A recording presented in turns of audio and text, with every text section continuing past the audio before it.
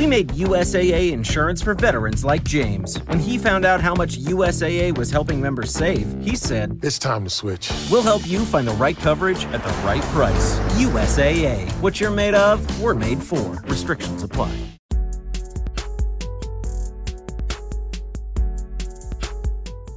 The first Republican presidential forum took place yesterday, and we aren't going to be talking about any of that with you. In fact, there was really only one presidential candidate in that forum, Ron DeSantis. The rest are maybe looking for book deals, who knows. Today, we want to discuss the idea of whether or not Christians should flee godless states. And we will also clean up some news stories we missed over the last few weeks. And then we'll end with our Bible topic, our discussion on knowing sin. And we are keeping this episode, as promised, under an hour and 15 minutes. So let's get to it.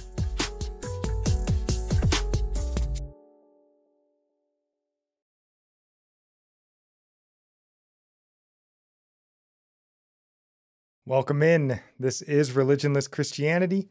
I'm your host, Spencer. This is my beautiful wife, Nikki. Hello. And if you're new here, we like to make sure we let everyone know, don't let the name fool you. We ourselves are very Christian, very religious folks. But this world, and especially this country we live in, is not. It's very secular, very religionless. And that, at least in part, is where the name comes from.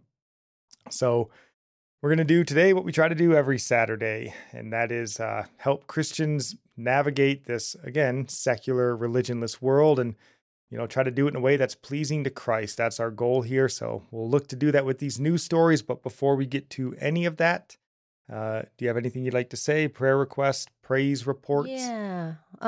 Just prayers for Spencer's sister, for recovery for her and her baby. I mean, babies usually recover well, but the mom.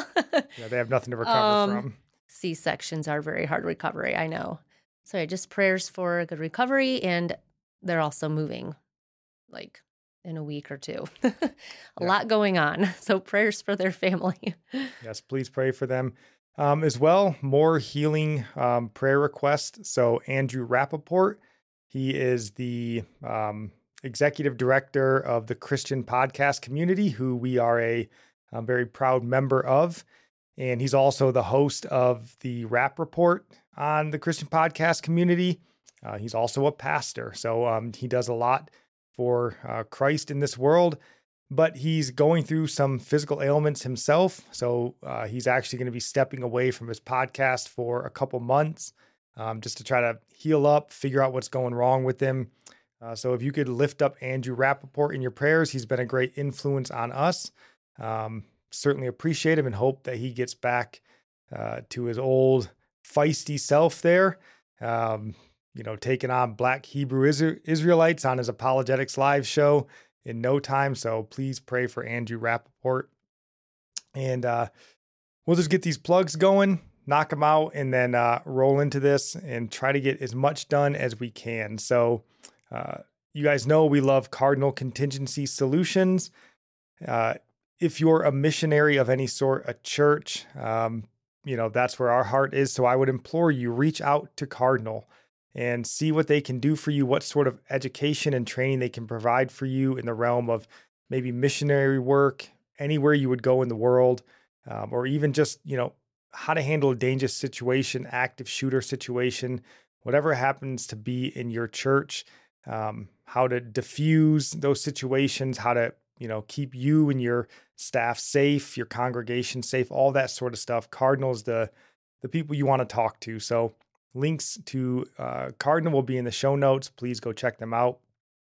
And then, of course, please do us the favor of helping this show in any way you can. The easiest way is just liking, subscribing, whatever platform you're on.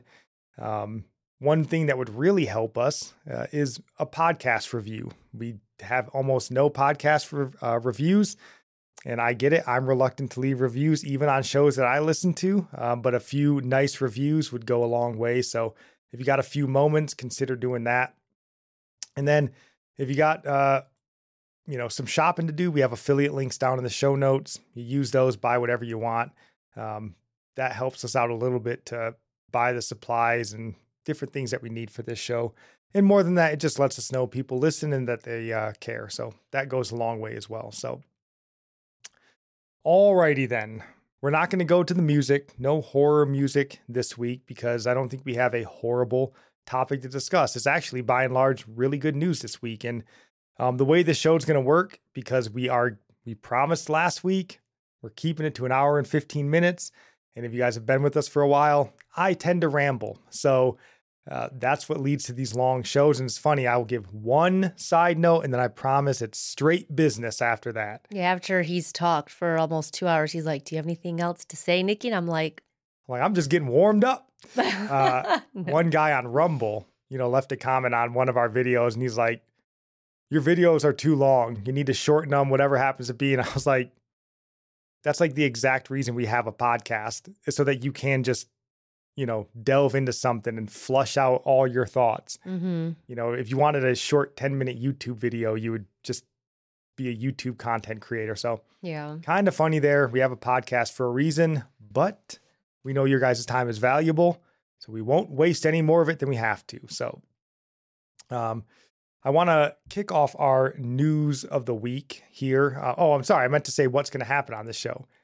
If we run into this hour and 15-minute deadline and we can't make it through all the news stories and our Bible topic, I think what we're going to do is just we'll let you guys go, and we'll probably just release the Bible topic as a standalone episode because we got to get through our book, Knowing Sin. And it's important. It's a very important book. So we may release that midweek or whatever as sort of a standalone episode. Now to the news.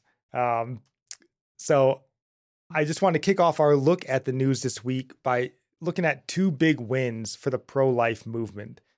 So you want to read this first headline, honey? Iowa legislator passes heartbeat law protecting babies from abortions. Yes. And just these first two paragraphs. The Iowa legislator has given final approval to a heartbeat law that will protect babies from abortions.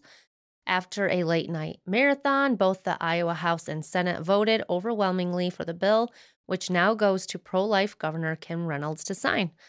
Iowa Governor Kim Reynolds called for a special session of the state legislature to pass a new law protecting babies from abortions. Members of the legislature have responded to that call by advancing a new heartbeat bill that would make Iowa the next state to provide legal protection to babies before birth. Thank you, Iowa. And then read this next headline. Big win. Tennessee's ban on transgender surgery for kids goes into effect immediately, federal appeals court rules. And these first paragraphs here, or this first paragraph. Tennessee can implement its ban on transgender surgery and related medical interventions for minors. As a case challenging the law works its way through the court, a divided federal appeals court panel ruled Saturday. The Tennessee law, now in effect, at least temporarily, prohibits surgical procedures and administration of hormones or puberty blockers for the purpose of gender transition, as Reason explains. So, if you've been tracking the Christian Twitter sphere over the last few weeks, which hopefully you're not because you're smarter than me and you're a godly person, but I do it for this show. You may have seen sort of the disagreement that's been brewing between whether Christians should move out of certain states and into other states. And I believe it all sort of got started by Joel Webbin, I think is his name, Webbin or Webbin. I'm slightly familiar with him, but he has a website, Right Response Ministries, and he recently released a book, Fight by Flight, Why Leaving Godless Places is Loving Godless Places. And I guess he also preached a sermon here where he was kind of accused of saying that Christians in California are stupid, I think is what they accused him of saying. But so that's kind of what's been brewing and we wanted to talk about. So, a lot of people came out on both sides of the argument, either for it or against it. Should we leave these godless states for the greener pastures sort of thing? And most of it was mild, of course. But there were obviously, like it is Twitter, right? So there were people pushing back pretty hard. And Andy Woodward was one of those people. And I just want to play a short section of a clip where he claims fleeing these, blue states, as Joel Webbon puts it, is a doctrine of demons. Could we get further from the truth of the Great Commission? Is that possible? I'm not sure it is. This is a doctrine of demons. Just straight to the point. This is a doctrine of demons here. So you're demonic if you want to flee and just raise your kids up in godliness?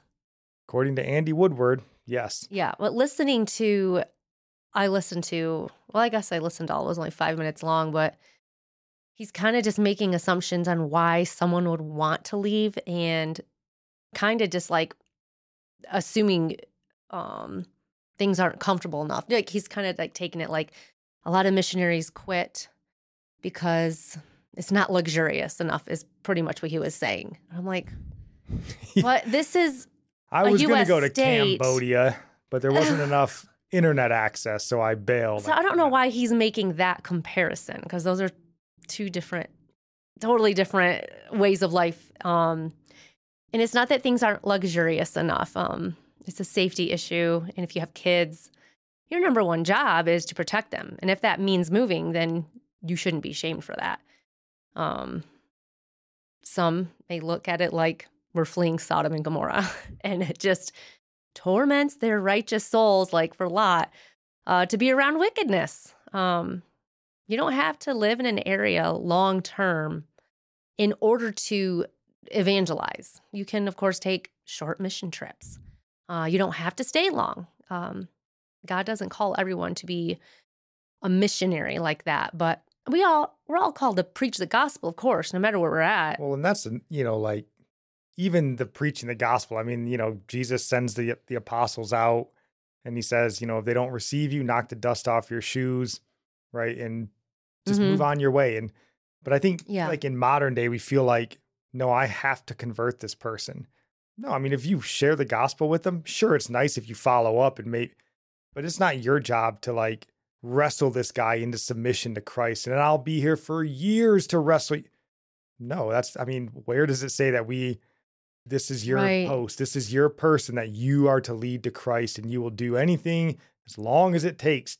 No, that's nonsense. Yeah, I was reading Leviticus a few chapters yesterday, and I came across just some light reading in Leviticus. I know, as you always do. Leviticus 19:29, I thought was very telling of what causes a nation or a state or city to become so corrupt.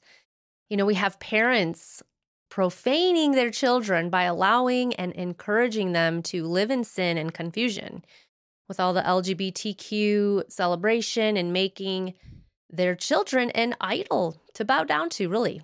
People idolize their children. But Leviticus 19:29 says, "Do not profane your daughter by making her a prostitute, lest the land fall into prostitution and the land become full of depravity." So I thought this is along the same line as what is happening today. This is why kids are being targeted. It brings depravity on a whole city or state or country. Yeah, I mean, they're dragging the whole country down with it, and they're, building it for generations to come of depravity. So certainly, and I think that verse definitely fits here because you do see parents doing this, right? Yeah. Somehow it's a badge of honor to take your kid to a, drag queen, strip show. Take them to a pride parade where there's a bunch of naked adults dancing around and you're like... Or even condoning your teen having a relationship, even a sexual relationship, and just saying, don't get pregnant or whatever. That's the same thing. It's not prostitution. Your kid's just sleeping around for free, really. That's worse. Like there's no reason. We're worse. We are worse. In a lot of ways, yeah. Definitely shouldn't be doing it, but they are perverting this nation for sure, profaning this nation. Yeah, and the kids, they're tools in Satan's toolbox, and the parents seem to be more than willing to use them in a lot of ways, which is a shame. So, yeah. So I just think fleeing is just common sense. In this country, God has given us options. We have opportunity to move, and if we want to, we can. I just think if you had a ministry going on, don't just abandon, your flock. If you're a pastor, obviously, like God called you to that, you stick around to that area. Like, I don't know, it's going to be different for everybody, but Christians also, I was thinking in terms of just like the church you go to, like we don't stay in like a lukewarm church and, sin isn't even discussed there. The whole gospel isn't preached, but we're not going to like keep going to that church and raise our kids there trying to make a difference. So why would you stay in a city that's my church brought in a woman pastor. And then a year later, we were hosting pride parades. I think I'm going to find a new church. Like, whoa. Yeah, don't you go bailing on them. You stay in that, den of vipers and you just hope you can change it. You'd be like, brother, you need to get to a real church. You need to get out of that place. But yeah. Yeah, you just warn people and flee. There's nothing wrong with wanting to raise your family in a safe environment, safe spiritually, not just physically.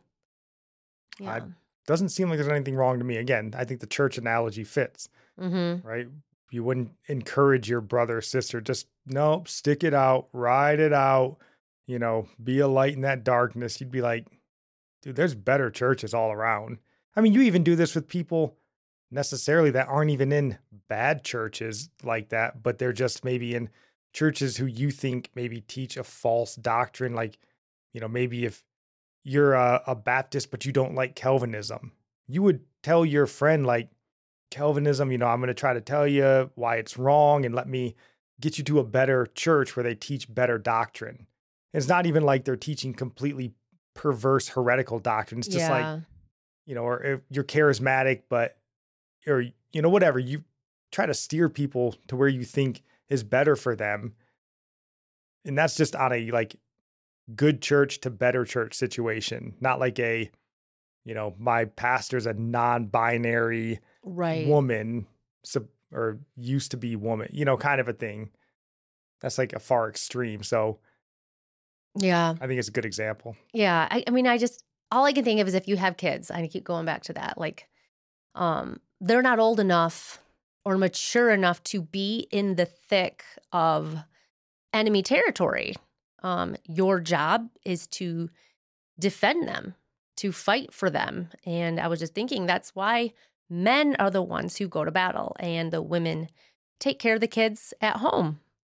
So, yeah, I mean, this is why the social contagion works on kids. That's why we're seeing these dramatic and massive spikes in LGBTQ affiliation with young kids because they're not strong enough mentally to withstand it. They're easy prey for the enemy. You really got to be their shield.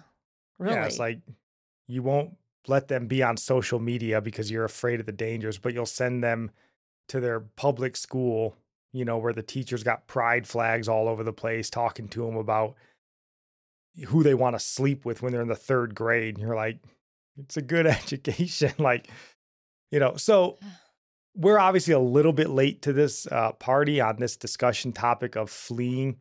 But we were kind of going down the rabbit hole of AI for the last few weeks and, doing one show a week. We're kind of limited in the topics we can discuss. So, but we wanted to discuss it because we think it's important. And that's why I wanted to start with the news articles about Iowa and Tennessee.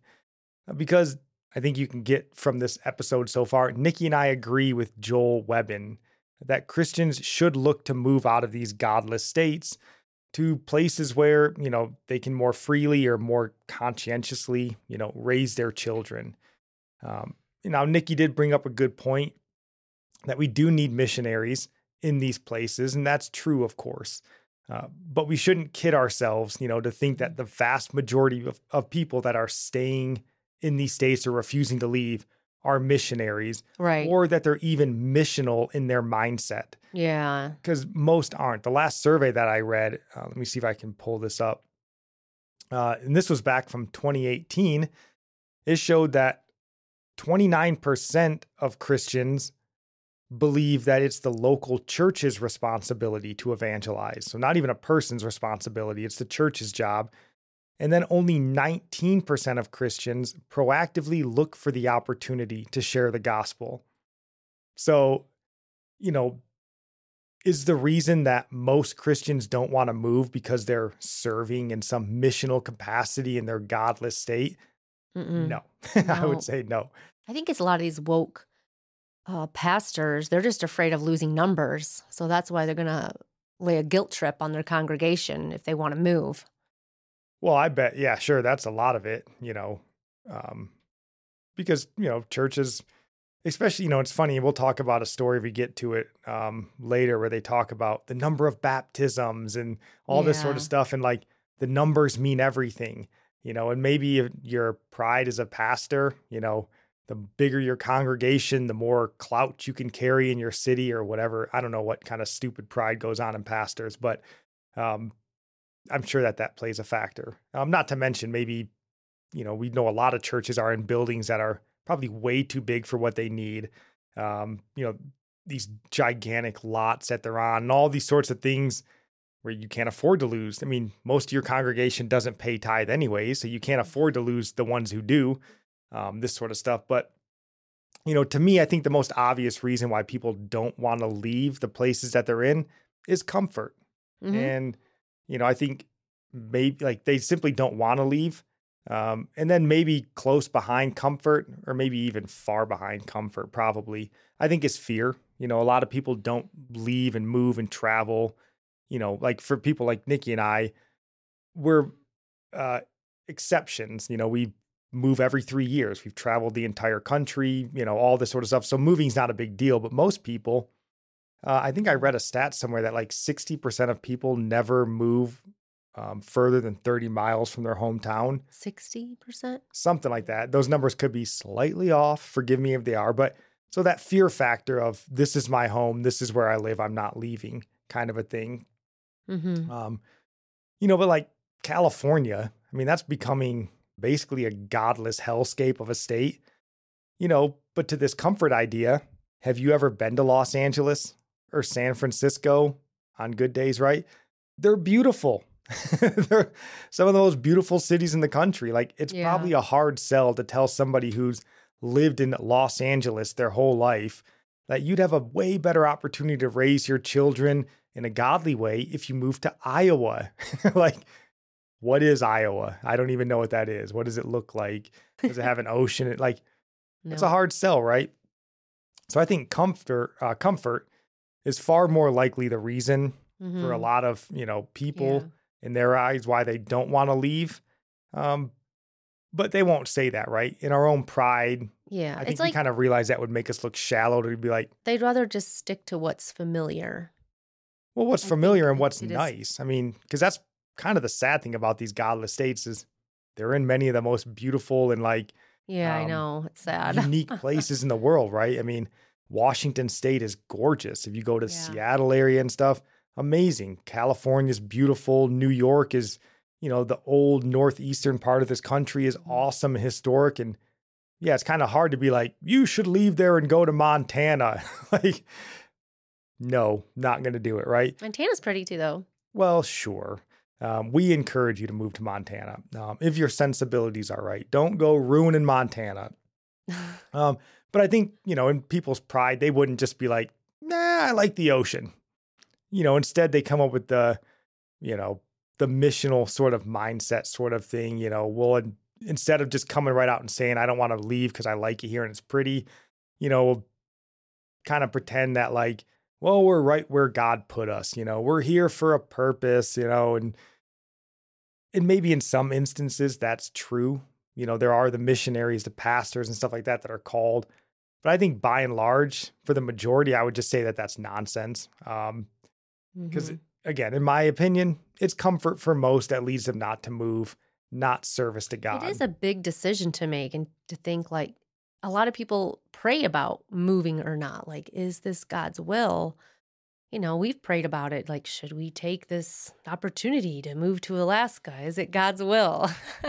Right. And that's why I always remember that sermon, that was With the chairs? preached. Yeah. And you kind of made the analogy that, God's will is this auditorium, basically. You can pick any chair you want in it, but as long as you're inside God's will. So it's not like God's will is the chair in the front row on the far left. That is your will from God. Yeah. Now, there are people, I would say at times in situations that is, But maybe. I think God ordains it and he's not going to leave it up to us to like figure it out and stress over if it's his will. Like if he has a specific purpose for you, he's going to lead you to that. And it's not going to be through fear or you desiring. I mean, he can use our failures, obviously, for his purposes. But Yeah, of course. And right, God is sovereign over everything. He is ordaining it, but we wrestle and stress about it like, it's our decision and calling and make excuses or, whatever it happens to be. But I just think that idea that, this is where God wants me to serve. This is where he put me. And if I go anywhere else, somehow I'm not in service to God. By and large, no. I would say that's false. Again, unless you're a missionary and these sorts of things. like God works through very practical means. You could pray, God, will you open up a door for me to move to this other state that's more godly, a job opportunity. I pray that that you just open the door. And if he opens the door, you get a job interview, take that as a yes. You're not going to hear like an audible voice. You're not going to have a dream. Like God gives us good things, desires. He has maybe a very wide purpose where he's like the auditorium. You can choose this chair, which is this state. This chair over here is another state or another job. You can make a lot of choices within God's will, and maybe moving to a different state is just like hopping over one row to another chair. I would say it is. But, I think this, at least to me, when I think about this, it's that idea of every Christian has some great high calling from God. And, there's to fulfill this specific calling, rather than just being a light wherever they are, sort of a thing. Somehow everyone in California right now is placed there by God so that they could evangelize their neighbor and their coworker. And if you're going to move, that's somehow an affront to God. Well, what if there's a great earthquake? Wouldn't they move? If something crazy happened and they're like, oh, no, now we got to move. This is way uncomfortable now. Or, it depends on the situation, really. I just think it's that mindset of, the high calling, I'm where God wants me kind of a thing. When I think, again, you look at those stats, right? And the truth is that the majority of these people aren't evangelizing anyone on a consistent basis. By and large, most Christians aren't. Now if you're a pastor, you're a true missionary, that sort of thing, then I would say maybe it's not right for you to move in that situation. But if you're just a teacher, you're a cop, you're whatever, construction worker, engineer, you can do that anywhere. And there's a far better place, or there's far better places in this country to raise a family than in these sort of perverse, godless states. We just obviously highlighted the stories from Iowa and Tennessee, banning abortion and gender affirmation care for minors. And if you've been here for a while, a few weeks ago, we talked about California and Washington, the godless states, who they passed those laws basically saying if you don't affirm your kid's gender transition, the state can take your kid from you. And then, just a few weeks ago, we talked about Michigan as well, who banned conversion therapy, which is a fancy way of saying spiritual counseling for gender confused kids. So which place seems like a safer environment for you to raise your children? Is it safer in Chicago where there's gang shootouts every night, or Des Moines, Iowa, where you don't even have to fear your kids walking down the street, right? Which one seems like a better Is environment? that true? Is it really like safe crime-wise? Oh, Des Moines, yeah. I haven't looked at the numbers, but I'm assuming it's probably one of the safer, bigger cities in this country. But I mean, if you look at that survey again, the 81% that aren't actively looking to share their faith. Like, you can just as easily be a closet Christian in Iowa as you can be in New York, but your family's going to be far safer. Your tax dollars are going to be better spent. Than you live in California and you're giving your money to the state so that they can give monthly stipends to, homeless drug addicts to line the streets that your kids are walking down. That doesn't seem like a great use of your money. And it made me chuckle reading through this because we just recently had our discussion on Christian nationalism, and people push back hard on Christian nationalism. That whole idea of Christian nationalism. It's ungodly, it's unbiblical, all this sort of stuff. But then you tell them to move out of their state and suddenly they become like Christian statists. Like, I'm never leaving my state, right? They can't leave. They're going to win the state for Christ, for taking the city, all this sort of stuff. It just seems silly to me to decry one and then support the other. Like, seems like a funny, I don't know, balancing act there. Yep. But like, even this whole country, like the idea of this nation is basically built on godly men fleeing godless, heretical leaders and the persecution that they were inflicting on them. The Pilgrims and the Puritans who really built this nation. So are we going to suggest somehow that their faith and their devotion to God wasn't real? They were somehow watered down Christians, the Puritans and the Pilgrims. They're Christians of a lesser quality, because they fled, while, you have the Oregon public school teacher, hasn't shared her faith in a decade with anybody, but she refuses to leave. She'll never flee. Like, somehow they're of lesser quality. I would say no. Yeah. I would say, of course not. And, we actually discussed this, basically this idea when we talked about the Asbury revival. If you guys remember that happening months and months ago, seems like a lifetime ago when Asbury was reviving the nation. When was that? Was that before we moved here? No, we were here. I don't know when that was. I can't even remember now. It seems like a lifetime ago, but we had the discussion and everybody did, right? Is it a real revival? And so we looked to scripture, right, to see what a revival looked like.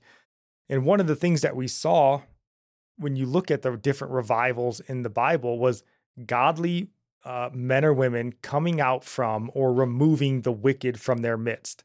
We looked at Nehemiah chapter 8 through 10, and we see those people, the godly, leaving or separating themselves from the godless.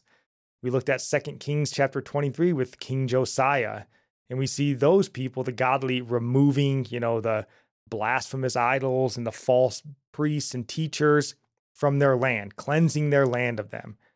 So again, separating themselves. And we even see Mary and Joseph, right, fleeing with Jesus to Egypt to flee the persecution. So are we going to say any of them were wrong in doing that? Mary and Joseph should have stayed. Didn't God tell them, though?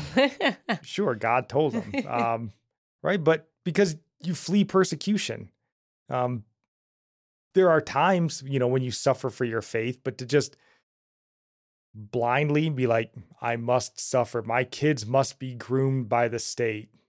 Why?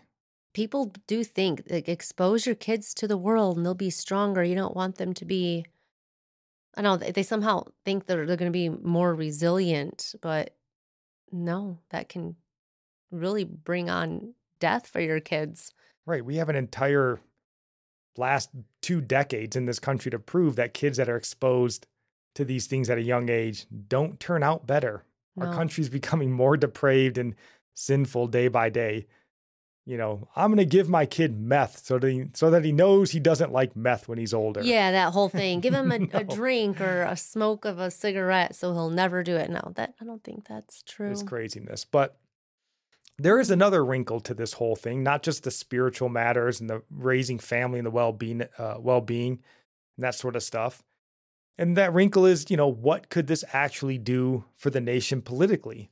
if these people, these God-fearing, which generally the God-fearing people are more conservative-minded, if they moved out of these godless and increasingly religionless states. And Steve Deace tweeted this out, which I think is wonderful, these stats.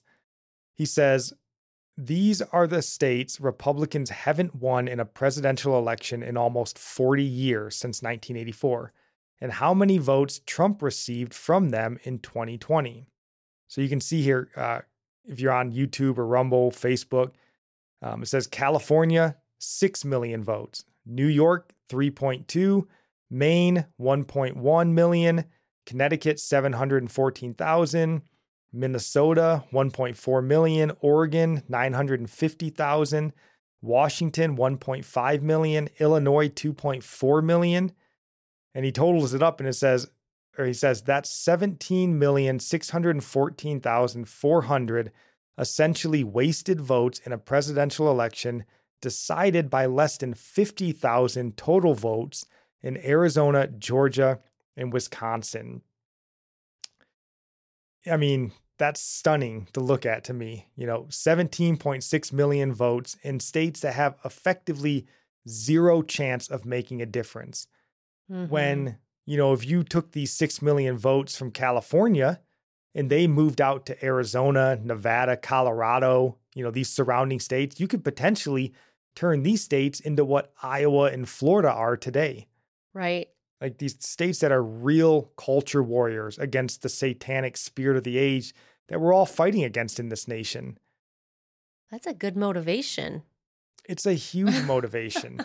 And I get not everybody can do it. We're not talking about blanket policy here, but he talks about 50,000 people moved to, Arizona, Georgia, and Wisconsin.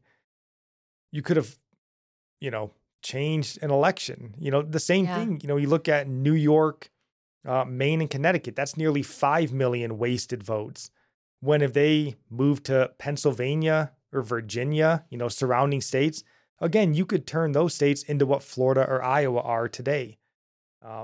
Now, and I hear people, right, politics aren't everything. Politics won't save us. And I agree to a point, right? But politics are something, and politics save some people. Yeah.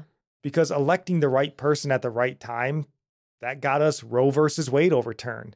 Yep. And that's allowed places like Iowa, Florida, all these different states to actually defend the lives of babies. It got affirmative action reversed in the universities, and hopefully that'll extend out to the rest of the nation, and we can kind of put an end to this institutionalized racism in this nation here. But so politics matter sometimes and to some degree. So that may not be the number one driver for you to leave a state like New York or Oregon or Washington. But if that's a secondary benefit, that's a pretty good benefit. Yeah, I guess if you're on the fence about moving or not, this can be your reasoning. Yeah, I mean, because even if it's not, I guess, I don't know. I mean, I think it's a good reason, right? It's a good secondary reason. To me, it wouldn't be a primary reason because, again, politics are secondary to my faith. But I think it's a valid reason. Like we live here in New Mexico and we can't leave right now. But as soon as we can, we're not sticking around unless God tells me in a dream, then I'll stick around. And you don't dream, so you might have to I don't dream. Believe it. Unless you take aspirin before bed.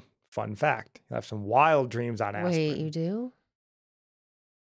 I'll take my baby aspirin before bed sometimes. Wait, whatever. Anywho, we don't have time for those discussions. So, so why is this important to Christians, this idea? I think it's important because the godless in this nation have made it abundantly clear that they're coming for your children. Mm-hmm. I mean, to the point where during June, there were pride parades saying, we're coming for your children. And a good rule of thumb in this world is when people tell you something about themselves or what they're planning on doing, believe them. That's a safe way, to handle people. And while not every state, kind of seems as hell-bent on grooming your kids as, California, New York, and these sorts of places, grooming them into Satan's slave labor force. The problem is once your kid is groomed, if they happen to be one who succumbs to this, it could be too late in some respects. Not that it's too late for God to maybe save them, but you go down the gender affirmation road and you're lopping stuff off. It's too late you can't rewind that, right? You can't put the toothpaste back in the bottle at that point. So don't wait until after your teenage daughter's had an abortion without your knowledge to go, boy, I really wish that wasn't even an option for her. Like it wouldn't have been in Iowa. That would have been nice. So you can spare your family the heartache and you can spare your children sort of the spiritual damage to their soul by getting ahead of these situations, just by simply maybe moving across state lines to a place. So what should we do about it? I think personally, you shouldn't be quick to dismiss the idea of moving for the betterment of your family and not just for the financial betterment, because it is interesting. A lot of people are more than willing, quick to be willing to move for the financial betterment of their family. They'll move anywhere around the country, around the world for the financial betterment of their family. But if you tell them to move for the spiritual betterment of their family, like, no, we're winning this city for Christ. Like, it doesn't make any sense. It kind of shows where your heart's at.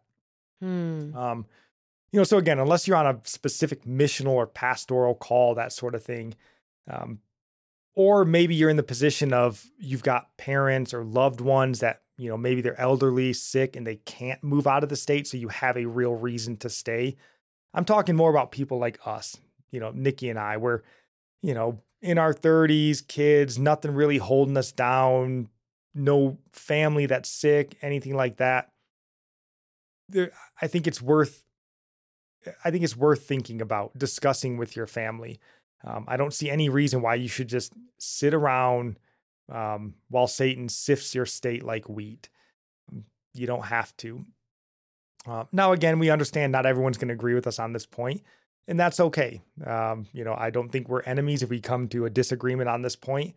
And if you do disagree, I'd love to hear your arguments as to why you should stay.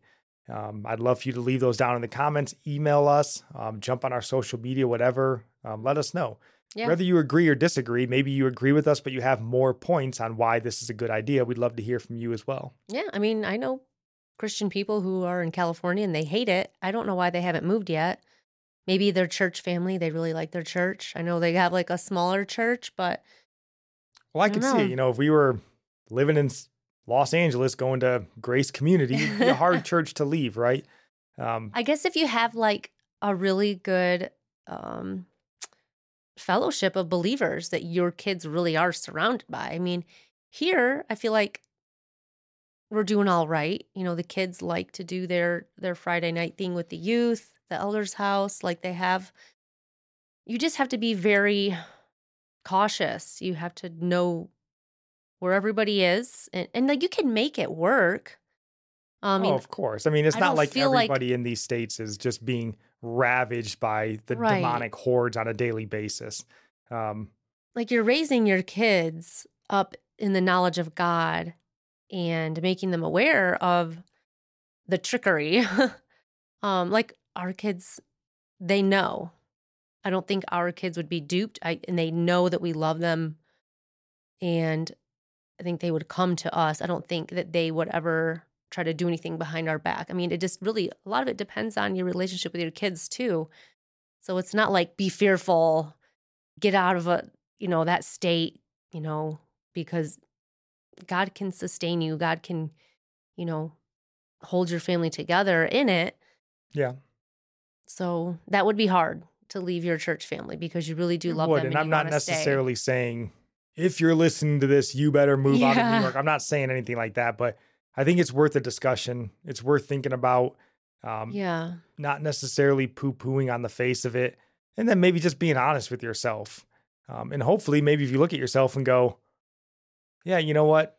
I haven't really been the kind of person that shares the gospel anywhere. So who am I to, complain about how godless this state is when I haven't I've been hiding my light under a basket this whole time, sort of a thing. So I think it's okay to have disagreements on this. This is just what we think, right? It's our podcast. We can say whatever we want. And our fella on Rumble can complain about how long we're saying it. But how should we pray about this? I think we should pray that God would reveal, for you, if comfort or fear is the reason that's preventing you really from making a decision to move, or even dismissing the thought outright. If none of this matters to you, it never really crosses your mind, then fine, I guess. But if you have thought about this, if you've wrestled with this thought, just pray that God would help you understand why you would stay, and what might be preventing you from leaving. Because Nikki said, right, we shouldn't be driven by fear, but we also shouldn't be driven by comfort. Our desire for comfort has probably been one of the leading factors of dragging this nation into the place that it is today, as depraved as it is. It's okay to be uncomfortable, especially if it's for the right reasons, and protecting your family is a wonderful reason to be uncomfortable. Because coming from people who have moved extensively in our lives, it gets back to normal pretty quickly. You'll find it doesn't take very long for you to find a good church, find friends, especially with the social media. I think I just saw a post the other day. A girl was like, I know this is kind of weird, but what do I care? Like, I'm looking for friends. Does anybody want to hang out? I got kids. I do this, that, or the other. And there's a bunch of comments like, yeah, we'd love to get to meet, and easy peasy to make friends. So, not really the right friends. Well, you can't just put yourself out there like that. Yeah, I put an ad on Craigslist for friends that wanted to hang out on Friday night, and you especially don't want to be like showed up. Like on base, it's different. Like, you don't want to be doing that to general public. Like, I got kids, let's get together for a play date. Like, you don't know what kind of weird people are like kids. Like, ooh. Yeah. Who's this? Anyway, Sound of Freedom. Yeah. So do you have any final thoughts on this before we try to get to the rest of these news topics today? Yeah, let's move on. All right. So just a few more stories from the past week that we wanted to get caught up on. Again, we don't have a lot of time on our show to dive into all the news that we feel we should discuss. So we just want to get caught up as best we can, and then see if there's time for the Bible topic, and our sermon recommendation. Well, actually, the sermon recommendation is just going to be Joel Webbin's talk on should you move out of blue states, so you can actually hear it for yourself and find out if he actually said you're stupid for living in California. So do you want to read this headline? Stephen Furtick's Elevation Church leaves the SBC. Yep. You want to just read that subheading? The megachurch, known for its popular elevation music, has voluntarily withdrawn 2 weeks after the recent Southern Baptist annual meeting. Yep. And it read says, one more, or? Yeah, if you want to read this. In a letter sent to the SBC's Executive Committee in Nashville and to the Baptist State Convention of North Carolina, Charlotte-based Elevation Church said it was withdrawing its affiliation from the Southern Baptist Convention effective immediately. And then, so this is the letter that they sent, and I'll just try to read through it quickly. Let me see their church real quick. Scroll up. Yeah, there's Elevation Church, very hip and modern, just like their pastor, hip and modern. So it says, we would like to thank the Southern Baptists for the privilege of partnering with you, especially through the Baptist State Convention of North Carolina for nearly 2 decades. This letter is to inform you that Elevation Church is withdrawing its affiliation with the Southern Baptist Convention effective immediately. You will find that our statement of beliefs on our website is very much in line with the Baptist faith and message. We have no intention of changing those core beliefs. We have no plans to make a public announcement on this decision. We have too much to do in reaching a world that needs the love of Jesus. Should your credentials committee decide to make this decision by elevation public, we will only respond with a copy of this letter and anyone inquiring about the notification. Thank you again for the privilege of having been affiliated with the SBC all these years. Please know that our withdrawal from affiliation in no way means that we will withdraw from praying for you and your ministers and mission work in the future. We are all on the same side. We pray that we will continue to be able to work alongside many SBC churches in the coming years. We know there is much we can do more effectively in partnership than we can do alone. May God bless the SBC and her churches in the years ahead. So, first off, I say kudos to Elevation for at least having the strength of conviction to make a decision. You know, the SBC said no female pastors, and Elevation Church said, all right, we're out then.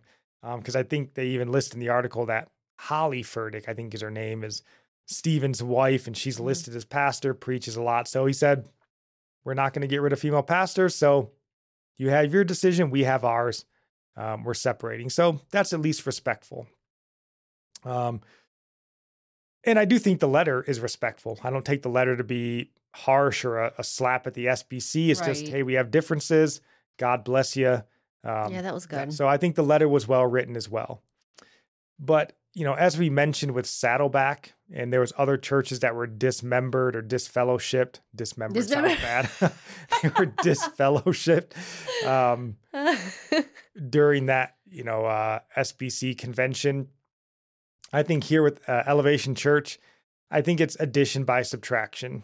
You know, the SBC doesn't need, and no church, as we kind of talked earlier, needs mere numbers. You know, what they need is faithful followers of God, God's word. And, you know, I think by and large, a lot of people would attest to the fact that Elevation, they've been drifting from God's word and distorting God's word for a long time now. And interestingly, this Christianity Today article, it notes in here, according to the data submitted, according to the data submitted by the church to the SBC, Elevation averaged 10,185 attendees each week and had $103 million in donations for 2021. The church gave $10,000 to SBC's cooperative program. So they made $103 million. They gave $10,000 to the SBC. So again, they aren't losing a lot, the SBC, by losing Elevation Church, having them leave. Wait a second. Do they have more than one campus? I forget. I bet they do. Is this just a certain campus or Elevation altogether? Or I think it's Elevation altogether. You can't break apart your churches and have some in and some out, I guess. No, I wouldn't. You can't be an Elevation. Like, you can't be. Their name isn't associated anymore. Right. Yeah, you can't be like Elevation, this campus. I don't know if they have multiple campuses, but if they did, they would all be separating from the SBC. But yeah, $10,000 a year in the cooperative. I don't know what the normal rate is for giving, but, you know, again, you're not losing a lot financially by them leaving. Right. But as we say often on this show, church growth, or, you know, even in this case with the SBC, denomination size is not success. Adherence to God's word is success. And I think the SBC got a little closer to that with this move, in our opinion, by having Elevation separate ties. So not bad in our opinion. I think it's a positive, but just wanted to highlight that story. Oh, and you'd brought up a question earlier that I thought was a really good question. As we were discussing this, you had mentioned, like, are there any churches that changed their views on women pastors after this last convention? Like, they had women pastors.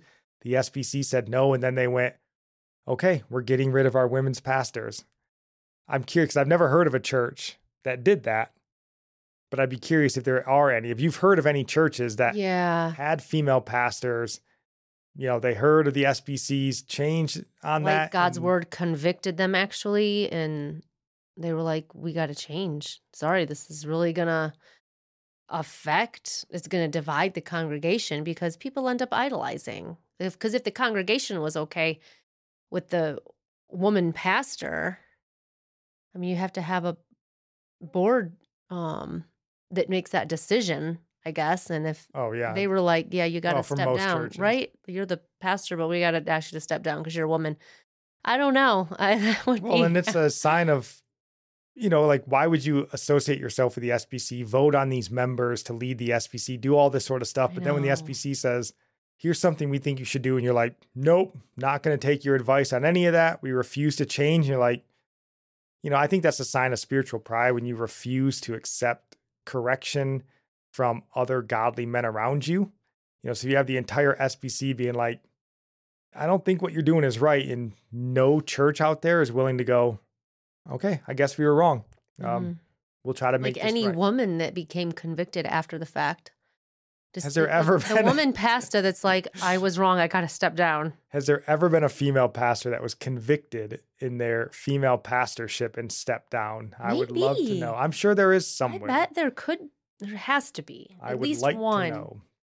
Because a lot of, if God can do that.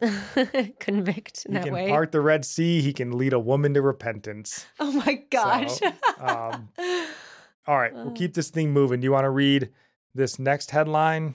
Some more good news coming out.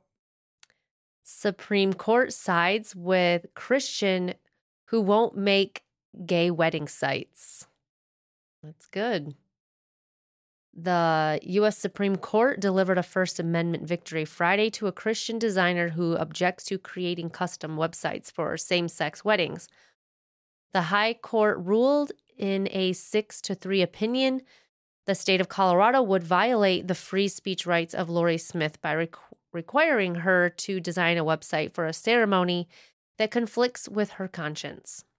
The decision provided an important legal win for the rights of Christians and other faith adherents in a series of cases involving the intersection of religious freedom and same-sex marriage. The High Court's decision broke along ideological political lines. Nominees by Republican presidents made up the majority, while justices nominated by Democrats were in dissent. Chief Justice John Roberts and Associate Justices Clarence Thomas, Samuel Alito, Brett Kavanaugh, and Amy Coney Barrett joined Neil Gorsuch in the majority. Associate Justices Sonia Sotomayor, Elena Kagan, and Ketanji Brown Jackson dissented. Yep. So this ruling is great news. Really good news for Americans' free exercise of religion. Yeah. But it did remind me, we spoke, what was it, last week, the myth of experts, this idea of experts governing our lives. Yet here again is another decision that comes down to basically politics rather than law. It's split right down political lines, go figure. The legal experts of our day just couldn't decide, right? But, this won't be the last of these cases that we see come before the Supreme Court. The pride movement's not going to take a step back, right? They're going to keep moving forward, trying to make religious folks bend their knee. So this is good news. And hopefully, these types of rulings will give people more courage to push back against this sort of anti-Christ agenda in this nation and give Christians just in general more courage to stand up and say, you know what, I do have a right to be an outspoken Christian in this nation still. I don't have to be quiet or push my beliefs down, right? I can live as much of a Christ follower as I want to live. And so that's good news. Yeah, we shouldn't have to do things that are against our own conscience. Shouldn't have to. And that's a good ruling from the Supreme Court. So just one last story. We'll see if we can get through this and still get our Bible topic in. Hour and 15 minutes. That's what we're sticking to. So I just wanted to make this note. So we reviewed The Sound of Freedom last week. And a lot of the more liberal and, mainstream news media outlets, they've been trying to label it as a sort of QAnon conspiracy theorist movie. So here's the headline from the Washington Post. Sound of Freedom is a box office hit whose star embraces QAnon. And I wanted to mention it because if you've read or heard anything like this and it gives you hesitation, don't be hesitant. It isn't. This isn't some QAnon conspiracy theory movie. Because first, you have to consider, why would anyone push back on a movie about rescuing children from sex trafficking? Those people are suspect, in my opinion. Right. And secondly, this movie is a true story. Yep. And if it's a true story, it can't be a conspiracy. It's a true story about a real person in a real organization. It really happened. And then thirdly, and this is the point I wanted to bring up, even if it were a QAnon, conspiracy, in my mind, QAnon is more trustworthy than the mainstream news media. Yeah, I agree. Because QAnon, whatever you think of them, you may think they're wrong, crazy, whatever it happens to be, they're at least looking for the truth. And that's kind of the case with all conspiracy theorists and conspiracy theories, right? They're people that are looking for the truth. They don't believe what they're being told and they're seeking after the truth on their own. The mainstream media is not in any way concerned with the truth. They Right. care only about narrative building, and politics. That's all they care about. So if you're presented with the option of someone that's seeking the truth but gets it wrong, or someone who doesn't care about the truth at all and still gets it wrong, I'll take the truth taker or the truth seeker, in my Wow. opinion. So don't buy the lies spread about Sound of Freedom. Yeah. And then there's people on the other side of this. I know a couple of people online, conspiracy-minded people, just gone too far. But they were telling me that this movie is just being used to like scare parents into getting their kids microchipped or just to get people to give money. And it's really going to be supporting child trafficking. And neither of these people had done any research on Tim Ballard, and they both actually just assumed that the movie was a Hollywood film. And it wasn't. So I don't think they even realized that it was a true story either. So this is just a problem with like the far gone conspiracy-minded people. They think everything is a conspiracy. They don't trust anything. They're extremely paranoid people. And I love a good conspiracy as much as anyone, and I have my own, I believe, but we need to be careful and test all things with scripture concerning them. So I found it kind of funny how these same people, along with a lot of other people, obviously, are praying for God to expose and bring to light all the wickedness, even concerning child sex trafficking, And then when God does expose it through this true story coming into theaters, instead of thanking God, praising God for it, they all say it's not God bringing it to light. It's Satan trying to cause fear and panic so we'll all get our kids chipped. Crazy. So this movie did not try to instill fear into anyone. It just simply brought awareness and what you can do to help. These organizations, the child trafficking organizations, they don't need our money. So they are not trying to get it from us. They are the fastest growing international crime in the world. They don't need us. So we can trust that God is moving, and he does use good organizations and people to save these children. He hears their prayers and the prayers of their parents, and he is acting, and we can praise him for that. And I reminded some people of when Jesus was accused of casting out demons by Beelzebub. And saying that a work of God is the work of Satan is a very serious thing. We need to be careful of doing that. No, absolutely. And that's well said. I have a lot I want to say on that, but we don't have time to say it. So we're just going to get into our Bible topic because I think we can get it done. That's well said, honey. And I wish I could comment more. Maybe someday soon we will. But we have a few minutes left. We're going to try to squeeze in our Bible topic because I think it's very important. So, for our Bible topic, sorry, I don't mean to cut Nikki off. I've been accused before of being rough with her and not letting her speak her mind. Who's accused you? I don't know. Somebody on YouTube.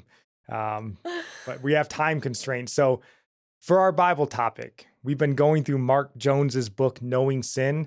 Wonderful book. We're on chapter 9 this week. And if you are new here and you want to get caught up with what we've discussed in the previous 8 chapters, I'll have a card on the screen, or you can go check down in the show notes and find a link to that playlist. Go give those a listen. But this chapter is titled Sin's Presumption, Highway to Hell. And this entire book is good and relevant, of course, but I think this chapter may be the most relevant to sort of the wayward and kind of faith-declining society that we find ourselves in today. And just our own personal conviction. Like this one was, I think Oh, we of can all, course. yeah, we can all relate to it. Yeah, you read how bad presumptuous sin is and what presumptuous sin is, and you're like, I'm an awful person. I know. Forgive me, Yeah. Lord, for I have sinned. And, so what is presumptuous sin? And Mark Jones describes it. He says, to be presumptuous is to knowingly and willingly violate a set boundary. Applying this to God's standard revealed in his word, presumptuous sins simply involve any sin committed in willful violation of the standards we know quite well. So that's what a presumptuous sin is. Yeah, it's like saying, I'm a Christian, but I'm still holding on to this sin here. And you have to ask that person, how can you do that and not have conviction? Because if the Holy Spirit lives in you, he convicts. He'll convict you. So how is that possible? Yeah, I mean, if that's why you should be fearful. If you're living in these, open and presumptuous sins and you're not overly convicted by it, that's a fearful state to be in. It is, yeah. Things like sex outside of marriage, right? Everyone knows that that's a sin, yet we do it presumptuously. Stealing, lying, all of these sorts of things. They're sins of presumption. It's like, oh, I do them, but God forgives me, right? So, oh, well, this kind of mindset. But we shouldn't think that, though. And Jones talks about this. He says, the Christian who sins presumptuously commits a willing provocation against God and expects a free return of mercy in exchange. Few sins are worse in the Christian life than presuming upon the grace of God. And he goes on to say, presumptuous sin requires an unholy boldness and a proud willingness. And that's why I think this chapter is so relevant, because this is the modern American, cheap grace, seeker-sensitive, affirmation church sort of mindset, right? Sin willfully against God and just expect, because probably many have been misled to believe, oh, God's grace will cover me, right? Yeah, that's really dangerous. Like, is God's grace gonna cover your willful rejection of his grace to overcome that sin? No, and Jones basically says exactly that. He says in here that even this mindset of, well, God's grace will cover me, sort of a mindset, he says even that's a sin against God because it's blasphemy. He says presumptuous sins chop God up into pieces and take his love, mercy, and grace away from his other attributes, such as knowledge, justice, power, and holiness. So, this is the American, accept Jesus mantra, right? You go to church and it's just accept Jesus. He'll supercharge your life. He'll help you overcome all your obstacles. He loves you just the way you are. Don't you worry about it, right? It's the whole Jesus as Savior and not Lord mindset, which is incorrect. You don't get Jesus as Savior if you don't have him as Lord also. Right. And Jones goes on to write in this chapter, he says, intentional, presumptuous sinners know that what they're doing is wrong. And this made me think of Ravi Zacharias, if you guys remember him, right? The supposed great man of God, apologist, intellectual, Christian, all this sort of stuff, and secretly living a perverse and sexually immoral life. And he, as far as we know, died in that sexual immorality. He was presumptuously sinning against God.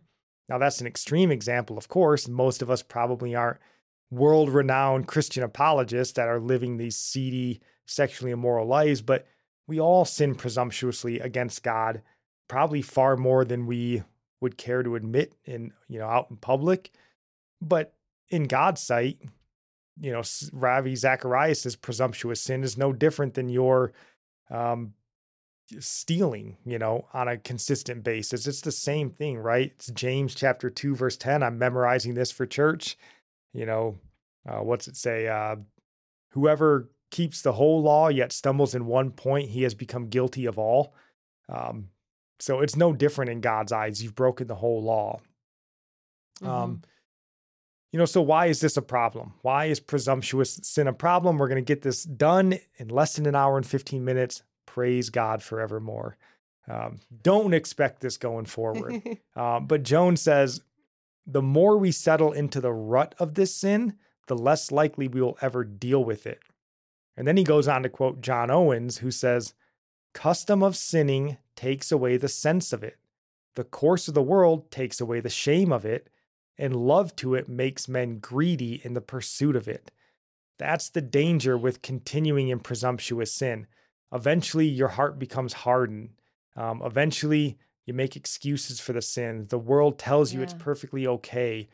And then again, like he says here, eventually you become greedy for that sin. Yeah, that's interesting to me. This the idea of being greedy for sin, the pursuit of it. It is. It's like it's like the drug addict. They'll steal from their family to sell stuff and get that money for that drug. Like, they don't care. It's greed. Yeah. I mean, it starts as a fun thing you do maybe with your friends. You enjoy the high, but then it takes over. Yeah. And to the point where like you'll ruin every relationship, steal from everybody, break rules, go to jail. Like, you'll go to extreme lengths to satisfy this thing that you know is a sin. That's what presumptuous sin do, but we do it with all these sins. Sexual immorality.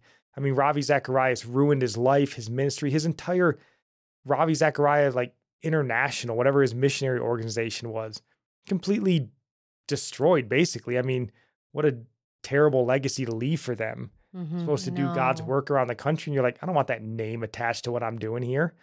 That's awful. But he was greedy for his sexual immorality. So kind of how he ends this here, and we'll end it here as well. He looks to King David on how we should respond to this presumptuous sin. And he looks to David in Psalm 19, verse 13. And it says, "Also keep your servant back from presumptuous sins. Let them not rule over me. Then I will be innocent and I will be blameless of great wrongdoing." So how do we fight back against presumptuous sin? The only way we can. We go to God in prayer. Yeah. Ask him to take that sin from us, to teach us to hate sin and love righteousness, the same things we do with every sin. So I think we're going to finish this here before 1 hour and 15. Do you have any final thoughts? We got a couple minutes left on the sins of presumption. No, not really. I'll just say, just consider your own life, right? Take your own life seriously. Don't get in the habit of dismissing sin. Don't just think it's a small sin. It's just gossiping with the girls at lunch. It's just, dressing, a little bit too revealing as a guy at the gym because you want to feel good, gaze at yourself in the mirror. I don't know how many times I go to the gym and I'm watching guys out of the periphery of my eye and they're like staring at themselves in the mirror, flexing. I'm like, if this was the 90s, I'd have certain words I was allowed to say. Can't say those words anymore. But you're like, give me a break, dude. Like, so look at your own self, examine your own heart and see, what are your sins that are presumptuous, whether they're big or small? What are the things that you just go, well, God understands. How many times have you heard me and God got our own thing? We've got our own thing worked out. As long as that thing is perfect submission to his will, then sure, you got your own thing worked out. Otherwise, you need repentance in the blood of Christ. So examine your own heart, be humble, go to God in prayer, and he's faithful and just to forgive you of your sins. So that's all we got for our sermon recommendation. As I mentioned, it will be Joel Wiebin's discussion on should Christians leave blue states. So, consider giving that a listen, jumping on in the comments section, emailing us, coming to social media and letting us know what you think about it, what you think about what we think, And we'd love to have that discussion going forward, but we'll be back on Monday. Daily devotional, still going through the Gospel of Luke. I think they're getting better as we draw near to the end of the Gospel of Luke. So come give those a listen. And then next week, we'll be back. No promises. 1 hour and 15 minutes. We'll do our best, but no promises going forward. This was the most stressful episode I've had in some time. So we hope you guys have a great week. God bless.